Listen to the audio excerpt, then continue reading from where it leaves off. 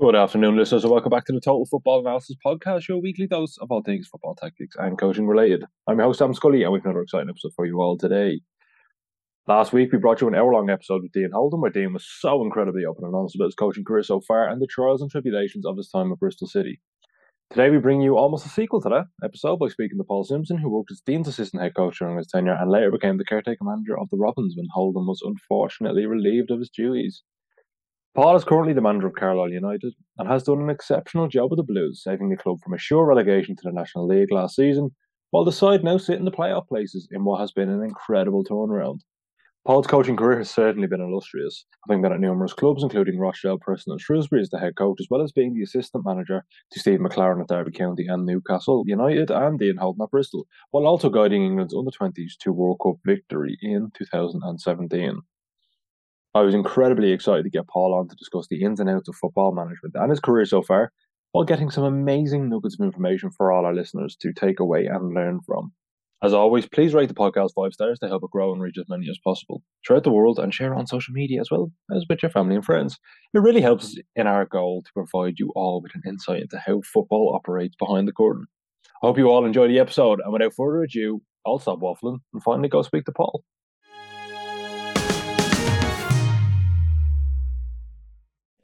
Paul, thanks so much for coming onto the podcast today. How have you been? Good. Yeah, very good. Really busy. Games coming thick and fast, and it's all about preparation, recovery, ready to go again for the next one. But no, it's been a good start to the season, so all fine on that front. How happy have you been with the team's progression since last season? Because obviously last season there was when you took over, I think they were sitting 23rd, and then you brought them to safety, and now you're cracking on. You're Mm. doing fantastically in the league. Yeah, I think it's been a really positive change.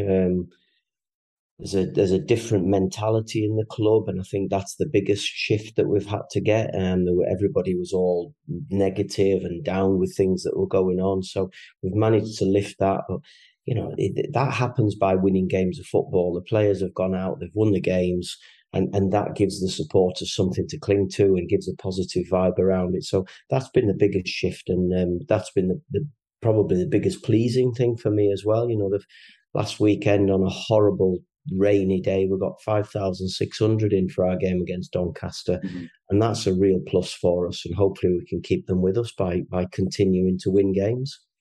Will you say that in order to boost confidence, you need to win games? But tactically, when you took over, obviously you were sitting in the relegation zone. How did you, on the pitch, look to win games? What Well, I did you think look the to first change? thing, Sorry, is what I'm asking. What did you yeah, look to I think the first thing I did was I changed the system that we were playing. Um, Now, I'm a big believer that systems and formations don't win games for you, but they can certainly help you with your organization. So when it happened really quickly with me, I got a phone call on a Tuesday night from one of the Carlisle directors to say, would I be interested in coming in and stepping into the club and trying to help them get out of trouble just for a short term? And I said, yeah, go on. I'll once you've dealt with the sacking of Keith Millen, then I'll come in. I said, but I won't come in until that's been done. So I literally went upstairs, went on to Y Scout, looked at, because I hadn't been following Carlisle's sort of team, do? who'd been playing, what shape or anything. I just looked at the group that they had and the team that had been playing, and they were playing with a back four, and it was a very, very young, inexperienced back four. And I just thought that's a problem straight away. I looked at some of the goals they'd conceded, and they were conceding some soft goals. So the change that I made was I went to a back three, and I put three centre backs in with the view that it was more just to give that extra body in, a little bit of security, a little bit of stability, and then we did a real short amount of work because there was hardly any time between that first game, and the players just took to it. They applied themselves really well. So I changed the shape. And I'm led to believe, in all fairness, it was something that Keith Millen was thinking of doing as well. He talked to the staff about that, but I just went in and did it, and it worked. And then suddenly they get a win, everything seems to snowball and everybody gets a little bit of confidence from that, and things went from strength to strength after that. So that, I think that was the initial thing that we did. I changed the shape. It was a different voice for them, which, as silly as that sounds, sometimes that works. There was no, I can assure everybody, there was no miracle cure. It literally was the players going out and performing to a different level that they had been previously. Mm. And when you take over in such a situation, as you said, the games do come thick and fast. So you have to almost ease yourself back into the job. So when you take over, obviously you'll want to do things certain ways, but maybe you don't have the Mm. time to. How do you kind of transition yourself into that role from just almost dropping yourself into the deep end? I don't think there is a transition. You are literally just thrown in at the deep end, and it's a sink or swim. Um, and that was the one of the factors that I had to weigh up when I was trying to work out whether it was the right thing for me. I was out of work after leaving Bristol City a couple of months earlier. I had this idea that I wanted to go back into management. I knew it had to be the right opportunity because, as it stood, I wasn't getting a job. And I'm really not sure who would have taken a gamble on me to give me a job. So I had that as one side of it, but on the other side of it, I knew that if I went in and failed, the chances are I would never get another opportunity in management. So it was a little bit of a gamble. I suppose in a way it was a gamble with a bit of knowledge because I knew about the football club, I knew about the area because I'd been there before. So those things combined just made me think, "Do you know what? Sod it. Let's go. I'm sitting at home doing nothing, watching games on TV, doing I was working for Radio Lancashire doing some co-commentary stuff and some reviewing and preview and reviewing of the Lancashire games. So I was keeping my hand in, but it wasn't what I wanted. I wanted the day to day. I wanted in a way, I suppose you could say, I wanted the stress back of being involved in that technical area and being involved in games where the result actually mattered for us. Yeah. And I just thought, let's give it a go. And thankfully, my wife Jackie backed me on it as well and said, "Nah, come on, let's go and see where it takes us." And were you thinking long term then with Carlisle when you started to pick up momentum, and then obviously you had the summer to kind of plan, and now I think you're sixth in the table at the minute, which is incredible considering where the Yeah, side were no, last I season. don't think initially I certainly wasn't thinking long term. I was given, I was told, you know what, I think it was 15 games. I think it was 15 games, something Hmm. like 10 and a half weeks. And I thought, you know what, 10 and a half weeks, I'll go and do that. And then I'll little trot off back to Derbyshire and go back to my home and see what comes next. And then I think the biggest thing that persuaded me that it was worth staying was the reaction that I got from the supporters. They were just absolutely fantastic from day one. Came in and they backed us, and results kept flowing for us, and we got into a good position. I had a conversation with the directors once we were safe, and I knew, mathematically we were safe. I had a conversation with the directors. They said that they wanted me to stay. I discussed what things I would need to get changed to give us a chance. And people always say you have to be given a big budget. I knew that I wasn't going to get a big budget because that's where the football club's at. We are still probably, in relation to the last 3 years, we're probably still bottom 4 or 5 in the league in terms of the budget. But they were prepared to let me make some changes. And one of the biggest ones was bringing in a head of recruitment because we had no recruitment plan in place. So I was allowed to do that. And I just thought, let's give it a go. I might never get another opportunity, and let's just take the chance and see where it takes us. And so far, it's really good. We're really, really early into the whole building or the change of Yeah. the model that I want to bring into the club, and hopefully it'll keep being moved on in a positive way. Well, that brings me on to my next question now is that how have you looked to kind of change towards the style of football that you want to play and the group of players you want, the maybe formation you prefer, etc. Mm. And even the training system. Obviously, different managers have different training regimes and things like that. Yeah, I think I'm quite simple in the way I do those sorts of things. We have a real challenge up at Carlisle. We have a challenge, firstly, because of the finances. We don't have a lot of money to spend, so we can't pay huge wages, and we also have a challenge because of the location. It's very rarely do you get players who are really, really happy to come and relocate back up to into the north, up to Carlisle. So we have to be selective of the areas that we take players. We've been really lucky in the fact that myself, Greg Abbott, Gavin Skelton, the assistant, and Paul Gerrard, the goalkeeper coach, we've got really, really strong contacts, and we've got a positive name in a lot of people's minds. So other clubs are prepared to help us and let players come in. So that's helped us on the recruitment side of it. And we've managed to get some good permanent signings in, but we've also managed to get some good loan deals in as well, which have been really good for us. So that's been the first side of it. And then I try to keep things really simple in terms of the style of play. I'm not a one for taking risks in our final third, particularly from a stop-start position, from goal kicks and things like that. I don't believe that, and I hope people take this the right way. This isn't me being disrespectful, because I really do respect our players, but I don't see the need to put our players' ability level under stress in our own 18-yard box. So it's not a case of let's play out from our goalkeeper at every opportunity. My view is you minimise that risk.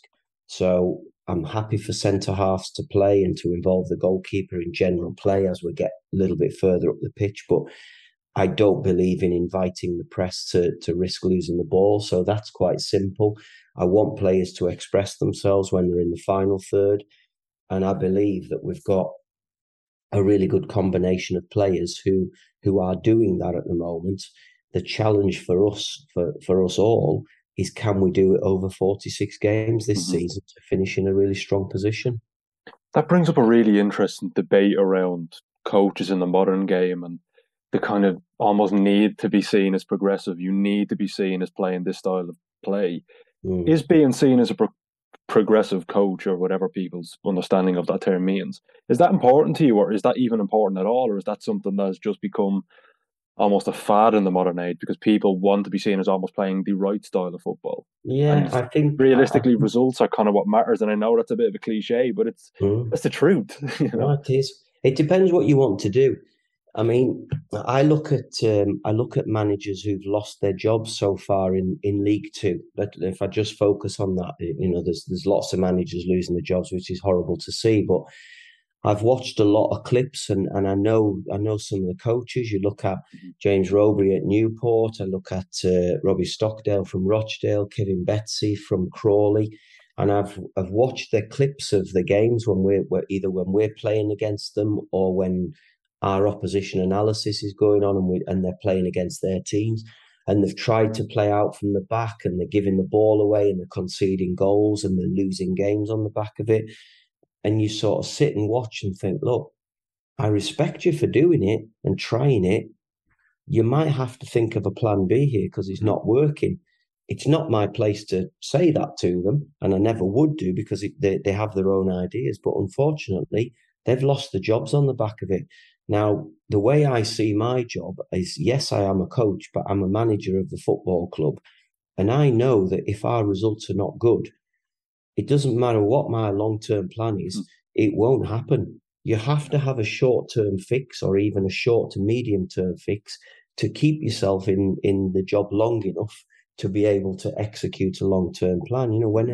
When I went in at Rochdale for my first managerial job, however many years ago it was, I had this idea that I could change the players, because I knew what they were like. I've been in the dressing room as a player with them, and I thought, I can change these. I can change their mentality. I can improve them. And you realise very quickly, probably a couple of months in, I thought, I can't change them. This is the way they are. This is their character, this personality. So the only thing you can do is change them by moving them on and bringing different players in. So I learned that very quickly. I never got a chance to change that group at Rochdale because I left at the end of the season. Then I went into Carlisle United again and got the manager's job after a month or two. And we had a group of players that, in my opinion, and results were dictating it as well. We were 17 points adrift at the bottom of League Two, but when CVA got lifted, I realised they weren't good enough. So we had to change, bring different people into it. So I brought a mentality in people like Kevin Gray, Tom Cowan, Andy Priest, and having those type of personalities in the dressing room brought players out of a different situation, like Chris Billy, who was already at the club, Peter Murphy. They came out and became leaders as well for us. So you sort of realise that you have to get the right people into the building to create the environment to be able to get results. So going back to your original thing, yes, I respect that the people who want to play this progressive and new style of football like Manchester City do. We don't have Manchester City's players. So let's understand the level of player that we are. And I think that's what a coach is about, is understanding the level of players you have and working with that group. When I worked with England with the under-20s who won the World Cup in South Korea, we had some top footballers. So we could play, we could pass it, we could play through the thirds and start with a build and get into that create and then to finish through some really good football. I also remember goals that we scored where Freddie Woodman in goals would clip it up to the halfway line. Dom Calvert-Lewin would flick it on for Dom Solanke, and Dom Solanke would slide a ball in past the goalkeeper and would win with 2 passes. So there's more ways than one to skin a cat, and it's about getting results. And whether it be an under-20 World Cup finals where we needed a result because the players wanted to win, or whether it's in League Two with Carlisle United where we need to win for me to stay in a job, for players to get bonuses, to supplement a lower salary. That's what it's all about, in my opinion. Well, a man you know very well we had on the podcast last week, in Dean Holden, and he said something very similar. And he said that, you know, when he was at Bristol, okay, if there was a short pass on, play it. But if there was a midfielder making a run in behind, well, then go long. There's no shame in wanting to. If the pass is on, play it. Why would you want to compromise an easy option for complication, almost, and complexity? To go, okay, we need to go short because I need to be seen as the next Guardiola almost. And it is. That's what impressed me about Dean Holden as a head coach when I worked with him at Bristol, is that I'd come across Dean a few times on when he was at St George's Park and I was at the FA, and obviously I had Dean as a player when I was at Shrewsbury, so I know Dean really well. And he was being talked about as a new, young, forward-thinking coach. And when I went in, that's what impressed me, that yes, he wanted to play the nice little bits of football, but he was also saying, no, if you can go long, then go long as well. And it's always a really strange perception, because I remember when I was at Preston in my first year there, we had Danny Dichio up front and we had David Nugent playing just off him. I had players like Simon Whaley, who was really direct and pacey and got crosses in. I had Graham Alexander playing right back, who had an absolute wand of a right foot. Callum Davidson, left back, who had a wand. They could both clip balls up to Danny Dichio. He was so strong in the air. He would flick it on. Nuge was rapid and he would get on the end of it and he would score goals. And we were quite direct in the way we played it, but we also had players who could play. Paul McKenna was a footballer. Chris Sedgwick was a footballer. Nobody mentioned we were a direct team because we were winning games. We went to the top of the championship. Then Deitch went over to America to play in the MLS. I forget who it was for now. It might have been Toronto or somebody. And we didn't have that target man striker, but we were still going long up to Patrick Adjaman or Michael Ricketts, who weren't as prolific in the air as Deitch was. And everybody started moaning that I was a long ball merchant. Well, I was no different to what I was before. Just unfortunately, the players weren't of the same level and we were losing games. So from playing one way and winning games, everything was fine. But then when it changed and we were losing games, I was a long ball merchant and I wasn't very good. Now, that's fine. Don't have a problem with that. But I didn't change. I didn't do anything differently. I did the same things. Now, it was wrong. I'm not saying I shouldn't have been sacked because I deserved to be sacked, because results dictate that. It's just people's perception of what they're seeing is what causes the problems for you. Yeah. And how important is it then to have a flexible style of play?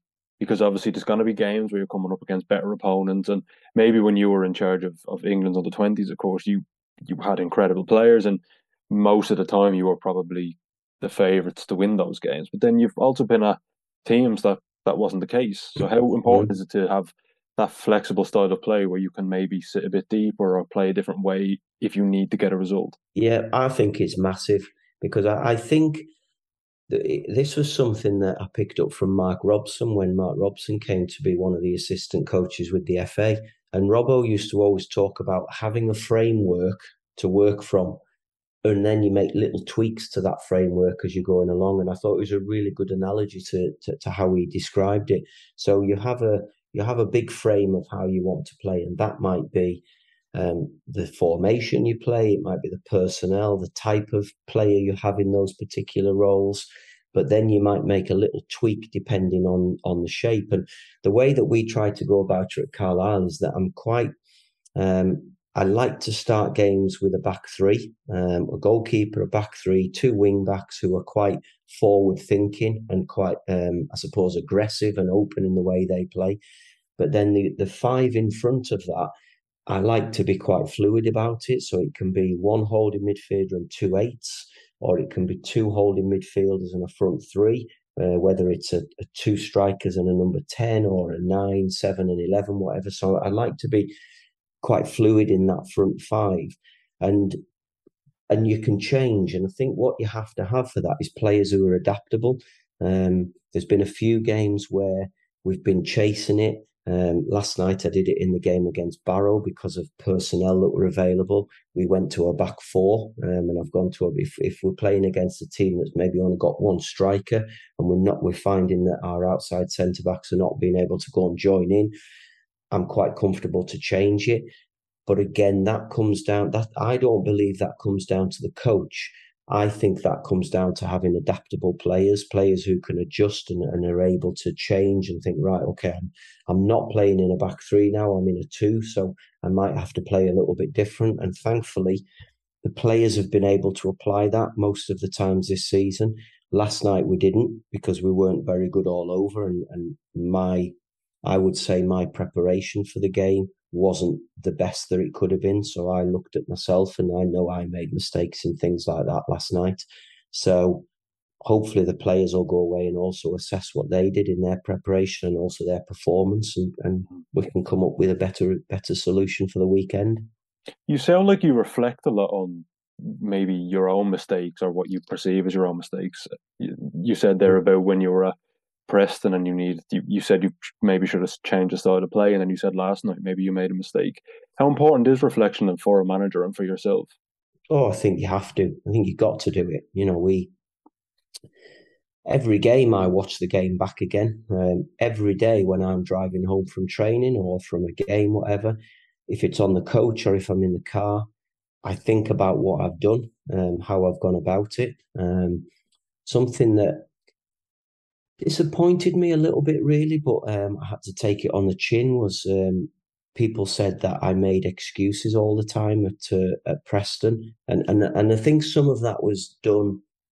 I got stitched up by a newspaper after one game where we're going to the press conference. We're drawn 0-0 at home when I was manager at Preston, and I go into the press conference. The format was I do the in-house media, I do the local radio and maybe the local TV, and then it's opened up to the national papers.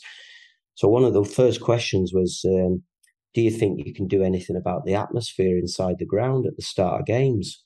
And I said, well, I don't really, you can't have a go at the fans because yes, fans come in to support the team, but sometimes the players have to lift the fans. We can't always expect fans to lift us. We have to give them something to be lifted. And they said to me, well, do you think changing the run-out music would change it? And I said, well, I'll be honest with you. I don't even know what the players run out to because I'm not out there at that point. I said, but listen, if you change the music then and that helps, then anything, do whatever. But I don't know what it is. So then on the Monday morning, the Sun newspaper ran the headline, now Simpson blames Elvis Presley because we ran out an Elvis Presley song. So the Preston fans jumped onto this and said, oh, he just makes excuses. Well, that's not what I said. I didn't know it was an Elvis song we ran out to. So then when eventually results are still going bad and I got the sack, that gets thrown back at me that I'm making excuses and blaming everybody else. So that disappointed me a little bit because I do go away and I think about everything that I do. Every day I think about conversations I've had with players and with staff, and could I have spoken to them better? Should I have said that in a different way? Did I get the right message across? Did I get everything out of the session that I wanted to? Have the players gone away today knowing what we're going to expect in the game on Saturday? And did we do everything? So you question everything that you're doing, or that's how I go about it, because I know that I don't do everything right. I know that I make mistakes. I'm a human being. I've got loads and loads of plates I'm trying to spin and trying to keep the whole football club ticking over. So it's a difficult challenge. So yeah, I do reflect on everything. And if I go back to last night's game against Barrow, we made a decision. It was a 7 o'clock kickoff, and as a group of staff, we made a decision that we weren't going to go for pre-match last night. We were just going to get on the coach, get to Barrow, play the game, and move on. And when I thought about it, I'm thinking, well, if it's a 7 o'clock kickoff, you need to have pre-match 3.5 hours before. So that's 3:30. We have some lads travel from Preston, so that means they're leaving at 2:30. When they're going to have lunch, when they're going to do this, and you start to trying to get a picture in your mind. So as a staff, we said, right, no, let's not do pre-match. And it was nothing to do with saving money at all. It was, we think this is the right thing to do. And then on Sunday, when I'm sitting thinking about the next few days, how we prepare for Tuesday night's game, I started questioning myself.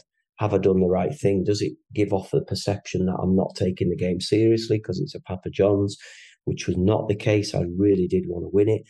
So I'm already starting to question myself. So then when we turn up and we didn't perform anywhere near the level, then I look at myself and think, right, I was wrong there. I shouldn't have done that because maybe I gave the wrong perception. I looked at myself in terms of team selection. We had a team picked. We did our preparation on Monday morning.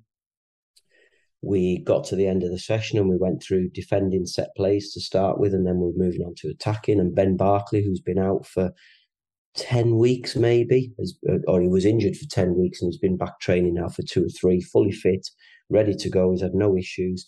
The last wide free kick we were defending, he goes up, clears the ball, lands with nobody around him, jars his ankle again. So he's carried off the training pitch, and I have a decision to make then. Do I bring a 17-year-old in to replace him and play my right wing back at centre back? So there's 2 changes then. Or do I just say, right, no, Corey Whelan, who played at the weekend, but also got trodden on the weekend and has a sore ankle, I'm going to play Corey. Corey said he was okay. I want to carry on. I want to play. And I shouldn't have done it. I should have left him out because he was struggling. So again, those things I look at and I blame myself for that. That was a poor decision from me, or the wrong decision from me. I did it for the right reasons, but I made a wrong call on it. So I think you've got to analyze everything you do. You've got to review everything you do. Sometimes you might just sit and go, do you know what? Most of that was okay. But it doesn't always happen that way. Was that always something you did then throughout your coaching career, or was it just something you maybe developed in over time? I think it's probably something that I didn't do great early on because I probably spread myself too thin early on. When I went in as my first job at Rochdale, I was player manager. In that first year, I was doing my dissertation for my sports science degree. I was on my A license coaching badge, and I was player manager at Rochdale.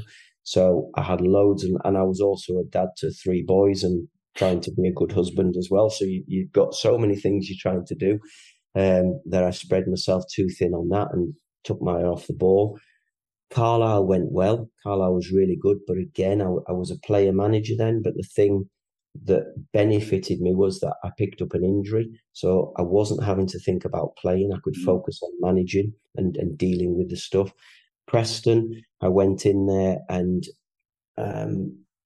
to a really bad situation where all of the staff, Billy Davis's staff, resigned and all left one by one to go to Derby County.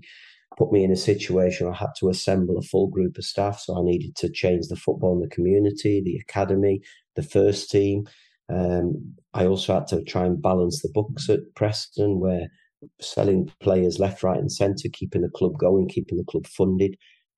I didn't bring players in good enough to replace the ones who were leaving, and it didn't really work for us in that side of it. So I spread myself too thin there, and I got to a point where Jamie Hoyland, who is my best mate, Jamie Hoyland, was the youth team coach, and he just pulled me one day and just said, "What are you doing?" I was like, "I don't know. What do you mean?" He said, "I watch you wandering around the training ground." And he took a pair of balls to say this, because I was the manager and he was the youth coach. He said, "I watch you wandering around the training ground and you look lost. You're not doing what you do. So get back to doing what you do. Otherwise, you're going to get the sack." Unfortunately, it was too late. By the time I tried to change and go back to doing what I do, the nails were already being hammered into the coffin lid, and that was me done. So I learned from there that I needed to be better at doing things and understanding what was going on. So now I don't try and do everything. I've got better at delegating to other people, and I think I've got more empathy for other people inside the building that hopefully will help me stay in a job for a bit longer. And how do you spread out then? Because this is always something I'm always interested in terms of when the players are training, and you're in a league where there's 46 games, plus if you make the playoffs, there's more, and then you have obviously the Papa John's trophy as well. How do you spread out training, days off, match days, things like that, all into one? And then, like, would you, before games, maybe only train one day before each game if there's a midweek match? Because the players do have to have time off as well. Yeah, it's really difficult. It is difficult, and that's why a lot of times you're not actually coaching. It's people talk about having coaches and being a best coach. It's not like that, because this week, for example, we played on Saturday at home, had a really, really good result, an excellent performance. On Saturday, I had 19 players available for the game on Saturday. So I gave them Sunday off to recover, and I always think there's a balance between doing what is the best thing for the players physically, but also what's right mentally. So I'm saying that because on a Sunday, the ideal scenario would be to bring everybody in to do a recovery after the game to get ready for Tuesday. We have a lot of players who live an hour and a half away from Carlisle, and we have a lot of players who stay up during the week, but then go home on a weekend to see their families. Some of the lads have got partners and children in different parts of the country, Stockport, Preston, Harrogate, these sort of areas. So if we bring them in on a Sunday, they're missing out on another opportunity to go home and see their family. And I think that the physical benefit is outweighed by the mental negative effect that you get from bringing them in. So we don't bring them in on a Sunday. We let them go home. We trust them to recover themselves. Then on a Monday, we come in and they're still on a second day recovery from a game. So you can't do a lot of work. And then because it was a Papa John's game as well, I try to make sure I look after players who are playing regularly. So we have Paul Huntington's a senior player who we want to keep available. Jack Armour and Finn Back are two wing backs who've ran their socks off so far this season. So I look at that as an opportunity to give them a bit of a breather. So we have players who we need to look after. Then I had Corey Whelan went off injured. So I'm then down to probably 16, 17 players who we've got available for the game. So I try to rotate the group around so everybody feels involved. So you can only do a little bit of work on the Monday to take into the Tuesday game. We played Tuesday night, didn't play very well. But again, I give them a rest day on Wednesday. We'll come in on Thursday. There'll probably be 4 or 5 players who will need to do a recovery session again. So we can't get them all out on the grass. And then you have a Friday where you want to try and conserve as much energy as possible so you can do minimal preparation for the game to take into a game against Leyton Orient on Saturday, who are one of the early season pace setters. So it's really difficult. Now, this isn't just me. This is every club. Richie Wellens will have the same with Orient because they played against Chelsea last night and conceded 2 goals in 89 and 93 minutes to lose it. So he will have been raging. We'll want to make sure the players recover today and get them freshened up, ready to go again. So we're all in the same boat. And it's a big challenge is how much training you do, how much coaching you can do to make sure that when they go out on a Saturday, they have got as much energy as possible to go and perform. Because ultimately, that's where we all get judged, out on a Saturday afternoon. Mm-hmm. And Paul, in probably the decade before you took this job, you were at a number of different roles. I mean, you were assistant with Steve McLaren at Derby and at Newcastle, and then obviously you were the Bristol City under Dean Holden too, and then the England under 20s manager. How did those experiences in those different roles help you now to make you a better manager? Cool. Wow. Well, I think firstly, having an experience of being a manager helped me in the assistant role because I think I always say to people, unless you've actually been in that hot seat, I don't think you understand what it all entails, what goes with the job, and what the pressure's not the right word because it's not pressure, but the expectation that's on a manager. I don't think you realize until you're in that job. And I think it really helped me working with Steve McLaren, the fact that I'd been in there and had a manager's job.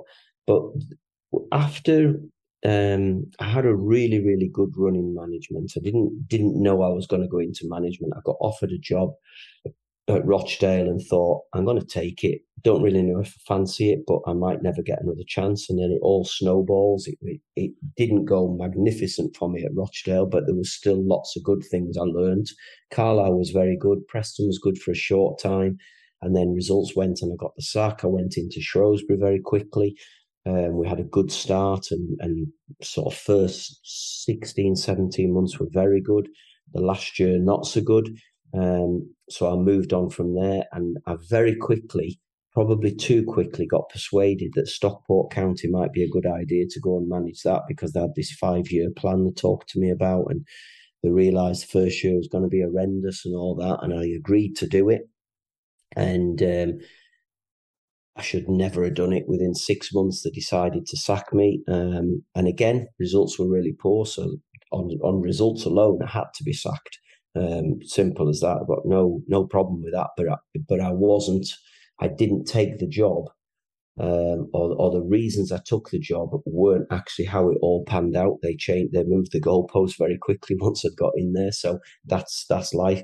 But from that point, I realised that I needed to come out of management and I talked about a 5-year plan of not being a manager, coming away and learning from other people, seeing how other people do it. Sometimes I would think, do you know what? I did that part of it okay when I was managing, but other times you go, you know what, that's a really good thing. I'm going to use that when I get another opportunity. And I did lots and lots of things. I worked for the Premier League as a technical match observer. So I was watching lots of academy football, meeting some really interesting people, working for a fantastic organisation in the Premier League. I got a job out in Portugal, working in an academy out there for about. Because when it says it on, when I was researching for this podcast, it said that you went to Portugal. There was so little information on it. I didn't want to pry, but I was curious to know what the role was in Portugal. Yeah, it was a really interesting role because it was an academy that was set up called Vision Sports, Vision Pro Sports, VSI, and it was an academy that was funded by Premier League players who were paying into this scheme to try and help players who'd been released at 16 to get a second chance. A few years ago, Glenn Hoddle did it with his academy out in Spain, and it didn't really work. And then a couple of people from down south decided to set it up again with some Premier League investors in it.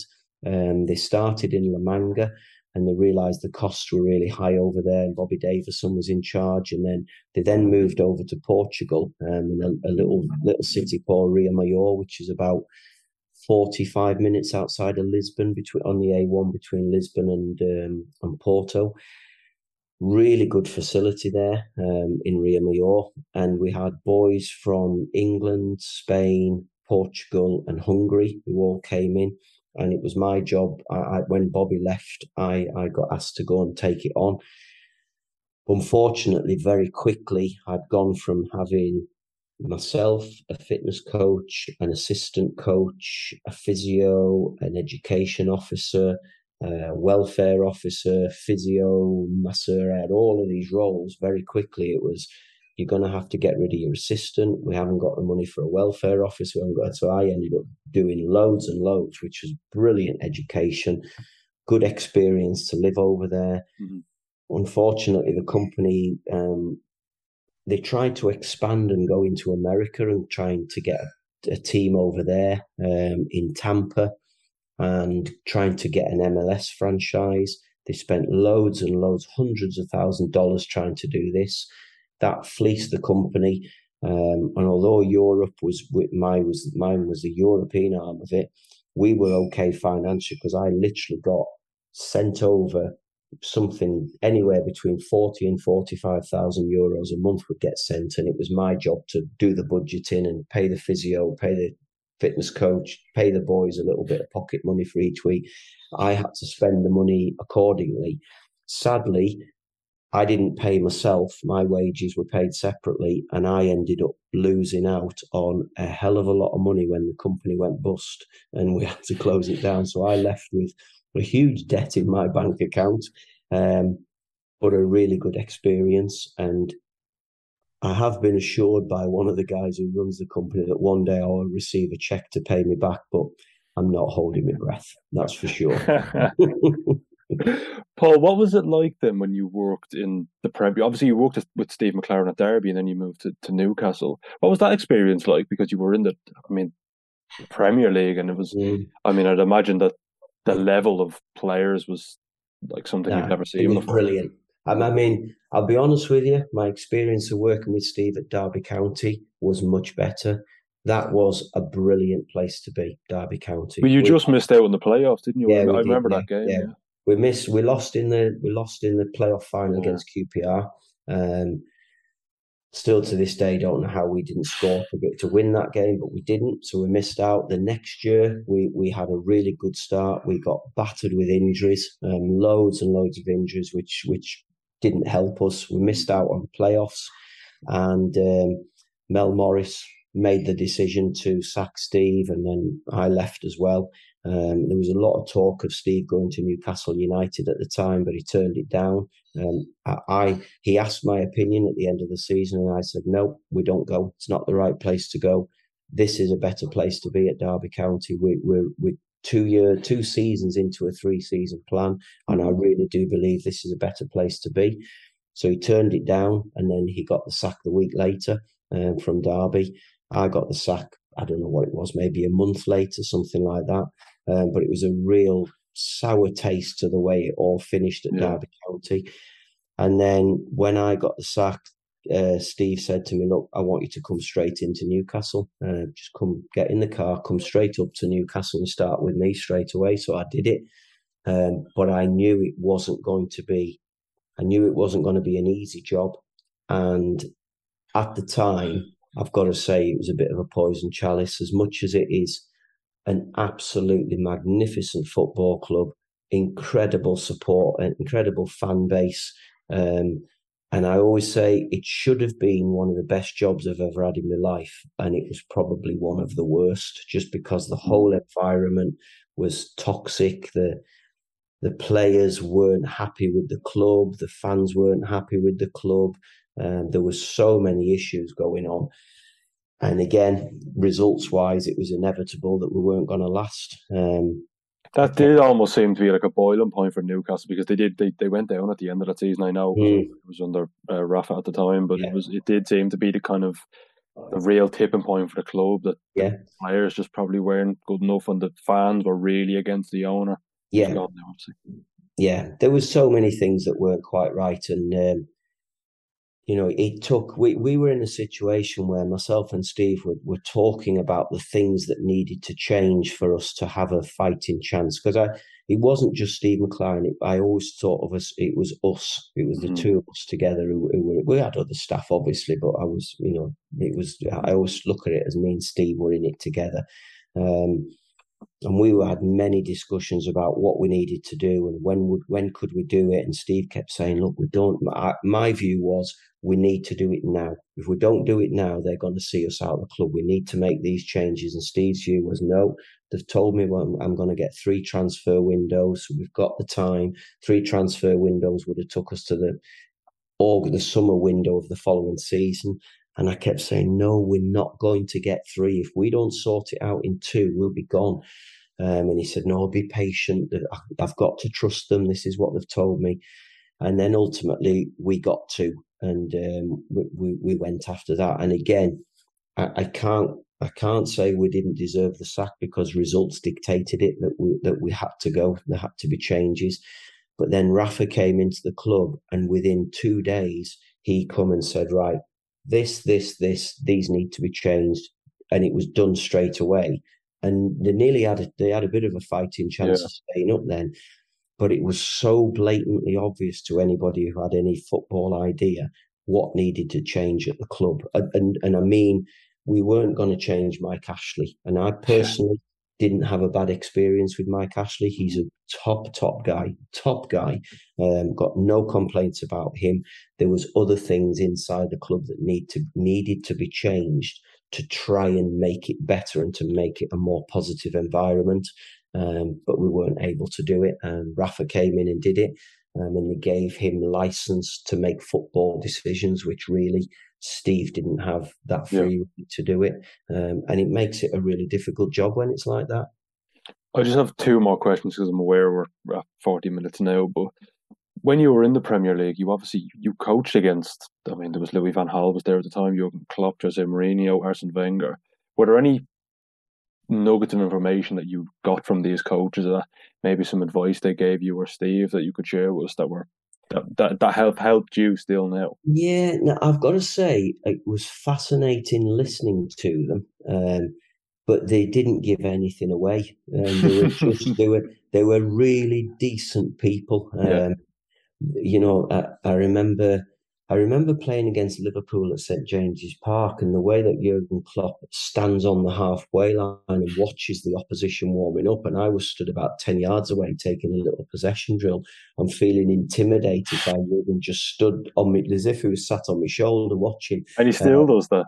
He still does it, yeah, and he does it, and I'm sure he does it for that reason, because he's quite an imposing physique anyway, and he just stares at you.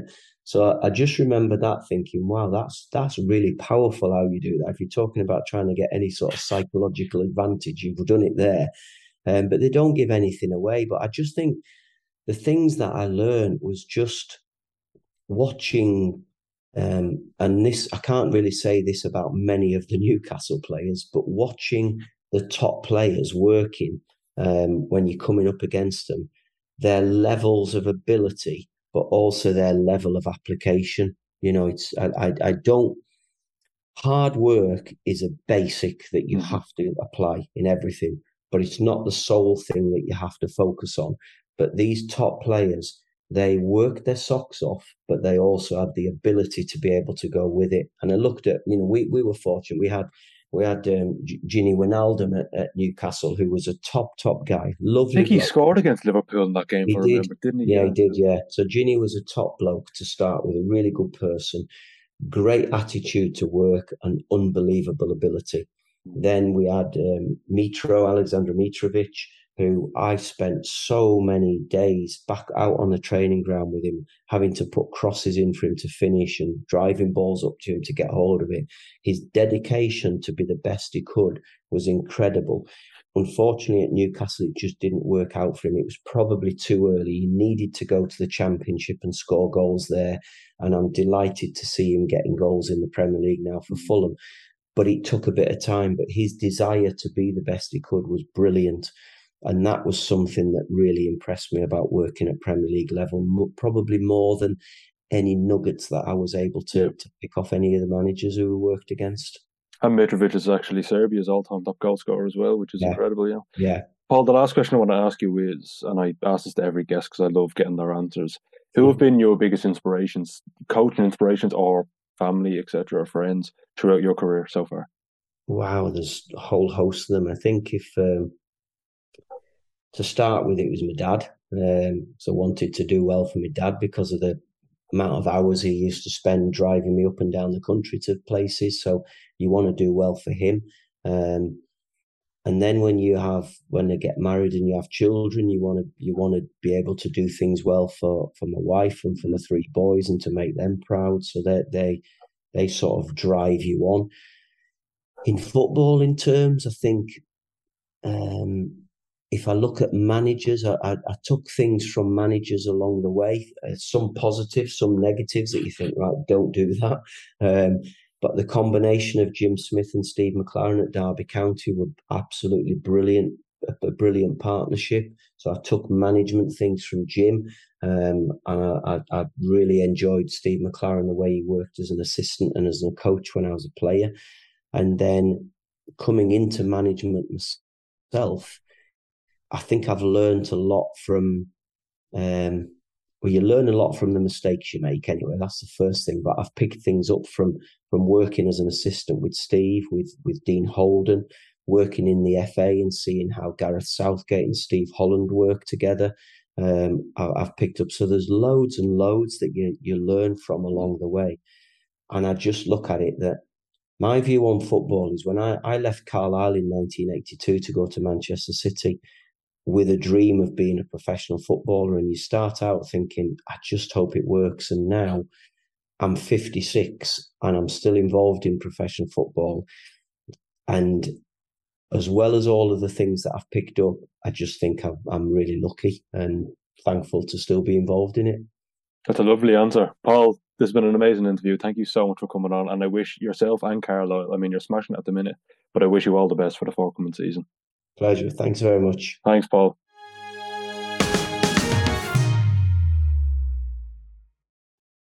Paul was a fantastic guest. He was so open and honest, and I learned a lot from him, and I hope you did too. If you enjoyed the podcast, please rate us 5 stars. And if you didn't, please do it anyway. Thank you. I'll see you all next week for another episode of the TFA podcast where we'll have another very exciting guest for you all. Have a great week and goodbye for now.